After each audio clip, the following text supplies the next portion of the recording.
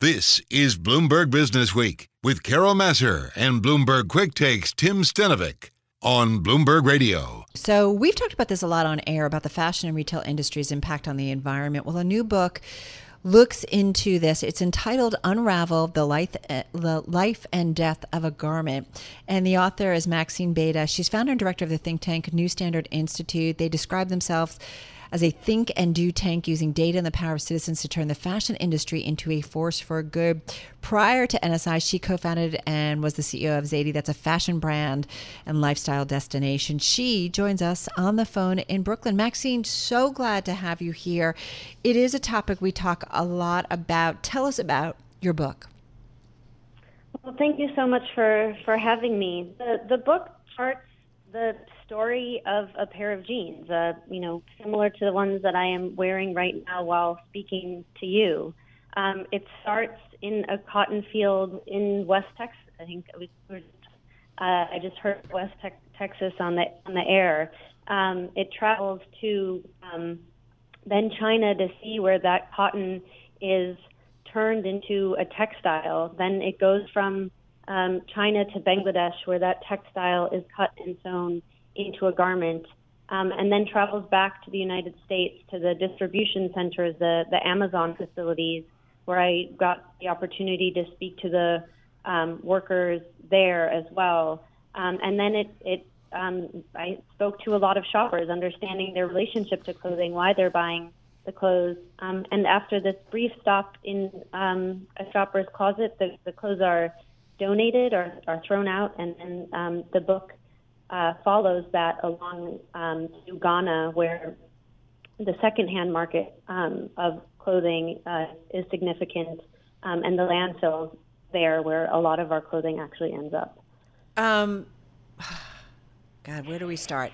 Yeah, a lot of it, it's interesting. I don't know how you feel, but the pandemic has made me kind of rethink a lot of things in my life, and that includes stuff. I grew up with a mom who was like, by quality, you don't need a lot of stuff. You just need good stuff, and be thoughtful. And we've really evolved into a consumption society where, and we talk a lot about fast fashion. You wear something, and if you only have it you wear it a couple times, it was inexpensive, you toss it out. What was the most disturbing thing or things that you found out in doing this book? Yeah, I think it's really the speed, the accumulation, the scale of the industry, and where it's leaving workers. And workers not, workers and women in Bangladesh, and women make up a large percentage of the garment workers globally, and also the workers domestically. We tend not to think about Amazon as a fashion company, but it is the largest online apparel retailer in terms of number of shoppers. So, in the book, I got to go to China and see these rivers that are black. And then I went to Bangladesh, and the rivers became even more black. And every place I went, they said, like at every destination, then in Ghana at the end, which was, the most black rivers, you got to actually see, I was able to see the impact that our clothing has. And that's something that is such a huge shift from even a generation ago, because in the 1960s, 95% of clothing that Americans wore was American made. Right. Today, that's less than 2%. So we don't see the impact that our clothing has, but yet it's enormous. And the rivers are black. I'm assuming it's runoff from the manufacturing and dyes or what have you? Yes, exactly. So, in order, what I wanted to detail in the book is just how much goes into creating, the clothing that appears online or appears in, in the stores. And to create, to take this either cotton fiber or more likely polyester, which is a fossil fuel-based fiber. Sorry, go ahead. No, well, hang on for a second because I've got to do news, but it's so funny. You took me to where I wanted to go because you write specifically about, we look at what's in our, the things we wear, the type of things, but, fossil fuels are in a lot of the clothes we wear because specifically of synthetic fibers, and we maybe don't think about that. Sit tight for a second. We're going to do some news, but we'll come back and continue. We're talking with Maxine Bédat. She's founder and director of the think tank New Standard Institute. We are talking about her book, Unraveled, The Life and Death of a Garment, and she really just tracks from the beginning to the end and more what happens to a pair of jeans and she talks about starting from the cotton field. We just heard that, and then taking it to China and Bangladesh, and then kind of back to some landfills, if you will, in developing markets. I want to get back to our guest. She is Maxine Bédat, founder and director of the think tank New Standard Institute. She's got a new book out. It's called Unraveled, The Life and Death of a Garment, really following the life cycle of a pair of jeans as it goes around the world, starting from raw cotton to ultimately when the garment is tossed away and ending up in landfills. Maxine, sometimes we talk about the food industry. There's been books before over the past few decades that if you really knew what was in certain foods, you probably wouldn't eat it. And I do wonder how much of what we wear, if we really understood the process of it, ultimately ending up in our closet, how many of us would say, you know what, I don't want it? Yeah, I think it definitely, going through this process has changed my relationship to clothing for sure. I see the work that goes into it. I see the resources and the environmental impact that it has. And so I've definitely changed the relationship to my own wardrobe. But it hasn't been one of, that I try to resist ever buying anything. It's actually been a very positive experience where I realize, I don't have to jump on that trend that's kind of being pushed on me.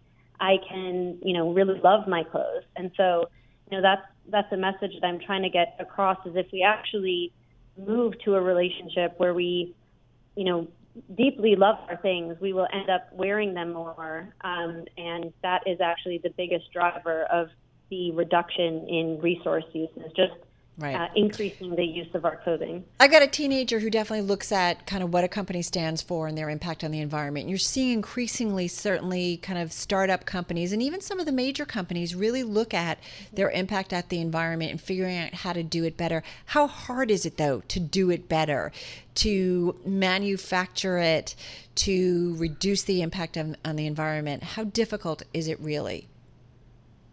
Yeah, I think what we have to recognize is, as you were saying, it's the young generation that is really understanding, the environmental crisis in which we find ourselves in. And so they're the ones that are really pushing for this change. But we're at this place right now where the industry is responding with, quite a lot of marketing around sustainability, but we're not seeing a lot of disclosures.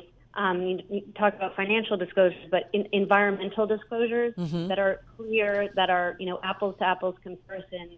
So it's very hard for consumers to be able to understand what is a company that is, doing real work and what is kind of greenwashing along the way. Right. And we have this similar conversation when it comes to diversity and inclusion, right? There's a lot of conversations going on at once again, and it's, taking the words and turning them into action so that there are change. I guess my question is, though, can we easily, or can we make the necessary changes so that there aren't workers who are basically, kind of in a prison cell manufacturing the sweater that I'm wearing or the jeans that I'm wearing? Is there ways to do it so that the dyes aren't running off into the water in developing markets? Can we do it in an affordable way? Because I remember a conversation years ago with someone who said, listen, we can do it in a better way, but are you ready to pay $70 for that T-shirt? So can we do it? Can we do it, basically, is the question. The simple answer is yes. It doesn't take new technology to improve the energy efficiency in mills and to switch over to alternative energies at the mills. And I talk about the mills because that's really the ground zero when we talk about energy and climate emissions and chemical emissions, is at that phase where you're turning the fiber into a textile. So it really, this is possible, and the researchers who are focused on ESG, who've been looking in terms of the labor side, have also said as well that it wouldn't mean a $70 T-shirt. In fact, it would be something like 15 additional cents. And that's even Really? assuming that, Wow. yes, that the cost would be absorbed, by the consumer, not the company itself. How do we move the mark? How do we do it? Or who has to do it within the industry? Yeah, so that's the work that we're, focusing in on New Standard Institute now. Is we need to move to a place that is beyond this kind of marketing talk, beyond the talk. We need to have very clear disclosures around the total environmental impact, actual disclosures around wages, and that's the way that we can be able to kind of move from the race to the bottom to a race to the top. And so that's the kind of policy that we're pushing, trying to advance at NSI is a place that we can have a level playing field and make the progress we need to make in the time frame that we need to make it. What is the time frame realistically that we can make these changes? Well, it's It's always the tough part, right? No, we find it. it with climate change, right? People put out goals and they're like, okay, we're going to be carbon neutral or have a zero carbon impact, but we're going to do it, 20 years from now. I mean, it's Exactly. it seems like a long time because a lot of damage is done in the interim. Exactly, and I think that even the bigger problem is that the executives who are, making those commitments are likely not going to be there at that time. So, that's why if we keep those targets but move to disclosures right now, we're creating the right incentives, within the C-suite to actually make the progress right now and not kick the can. And this isn't, as I said, it's rocket science. The people who are doing this work, it ends up a lot of it being cost saving because it's about energy efficiency. So this is very possible. It's about getting companies to work together on their facilities, but it is highly doable. We just have to create the will to make it happen. Is there one company that you point out as saying, listen, this company has really been bad in terms of, fast fashion, if you will, or just, we want something, we get it quickly, and we think about consumption differently? Just got about 30, 40 seconds left.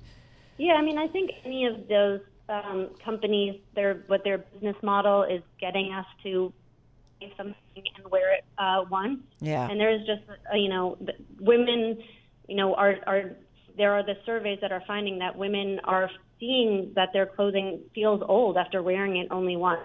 That type of business model that we need to kind of move away from. Well, it's a great read, and it's on my summer reading list. I've gone through some of it, but I'm going to finish it up because the fashion industry is one we're talking a lot more about in terms of the impact it's had. Maxine, thank you so much. Maxine Bédat, founder and director of the think tank New Standard Institute. Her book, it's called Unraveled, The Life and Death of a Garment.